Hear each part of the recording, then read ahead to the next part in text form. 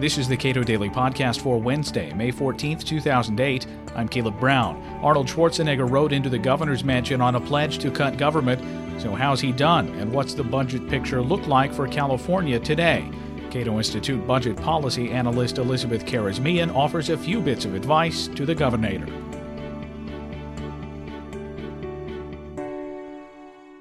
What is the California record on spending and taxes since Schwarzenegger has been in office? Since Schwarzenegger has taken office in 2003, total state spending has increased a stunning about 40% from $145 billion to $145 billion in 2008 from $104 billion in 2004. This is reminiscent of the massive spending increases in the 1990s, which swelled the general budget 86% between 1994 and 2000. I would say that Schwarzenegger has a lot of current against him, but his budgets have been increasing spending. He's been a major proponent of new, large government spending programs, including his universal health care program, which he's again pushing this year. He has also been a major proponent of increased environmental spending, which is not only putting increased pressure on the state budget, but is also fueling growing debt in the state and is also removing California's state government farther from their core functions. So what is the situation that California faces right now? Right now, Governor Schwarzenegger is preparing to release his revised budget.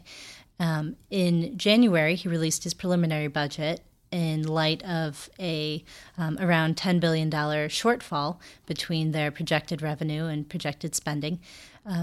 Right now, he is looking at upwards of $10 billion, possibly as high as $20 billion, as he mentioned last week. He's looking at a major gap between projected spending and projected revenue. Well, what's the fix? How can Schwarzenegger? It seems that he's been ineffective at reducing spending. You say that his budgets have been increasing spending, and there's a lot of current against him. How can he possibly, given the political pressures and the pressures of various interest groups, actually cut government? Right. Well, although he is facing a Democratic legislature which is pushing pretty hard for spending growth, even in light of the deficit, he does have a substantial contingent of legislators that have vowed not to increase taxes. And what that might do is to help him work to cut spending. In order to close his significant deficit, he is going to have to look at significant spending cuts. In his preliminary budget, he did propose pretty much about a 2% year-over-year cut in general fund spending. But what he'll have to do is to look at cutting programs. Some of the programs that he could look at are relatively small, but are still unnecessary and wasteful, such as the spending for the California Science Center. He could look at privatizing programs like the New Deal-style Conservation Corps, which is basically paying young people to volunteer and to do service projects. And a few million here and there will definitely add up to savings in this first fiscal year, but it'll also help ease the long-term hidden burdens of healthcare costs and pension for the staff that are being added to run these new programs. There are opportunities to get a lot of one-time monies from selling off state assets. How have other states handled that, and does it work? There have been other examples of states selling off state assets with good results. When a state asset is actually sold, that is a great way to have an influx of cash, and as long as that's not used to grow other programs that will continue indefinitely, that's a pretty effective budget reform. However, one thing that Governor Schwarzenegger has looked at in the past and is considering again moving forward is to lease the state lottery. Now, of course, the state shouldn't have a monopoly on gaming to begin with, but the leasing of the lottery will not be any sort of fix for the state budget. We'll see some cash inflow to the state revenue, to state coffers, but overall, the state continues to own the lottery and merely has a private company run it for a few years. What about like state parks and golf courses? Now, those would be a great opportunity for privatization, and the governor has spoken often about the need to increase California's use of public-private partnerships and of privatization in general. We have seen success.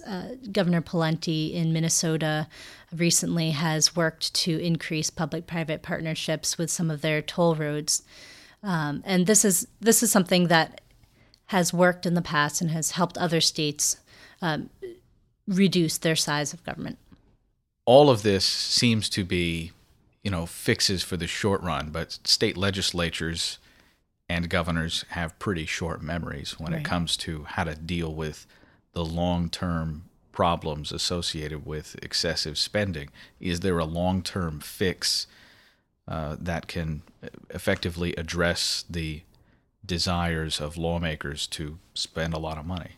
Right. Well, we do need a long-term fix for state governments across the country. One thing that could be useful moving forward for most state governments, including California, is the implementation of spending limits without loopholes, without rainy day funds. Just in the Colorado Tabor style.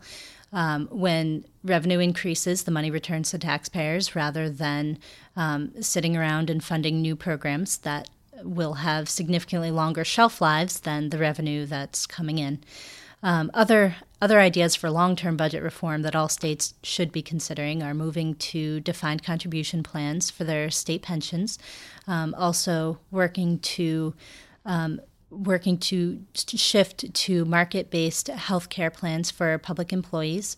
The public employee health care burden is going to be rapidly increasing as the state populations, and particularly the state public employee populations, are moving into their retirement years. Moving towards market-based solutions and privatization of pension plans and health insurance plans will help states close some of their gaps.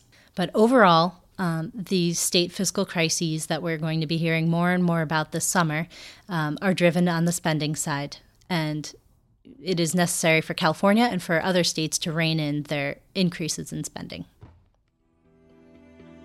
Elizabeth Karasmian is a budget policy analyst at the Cato Institute. You can read her most recent op-ed on California's budget woes at cato.org.